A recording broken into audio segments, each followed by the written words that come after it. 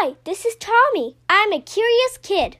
I love to learn and always work hard in school, but I really love exploring difficult and complex subjects like economics, astrophysics, and psychology. Every day I try to go to sleep a little bit smarter than when I woke up. Here's what I learned today.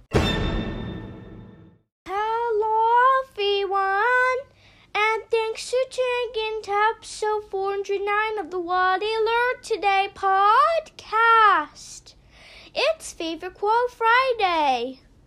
Today's quote is from Karl Popper. Popper was an Austrian-British philosopher, academic, and social commentator who lived from 1902 to 1994.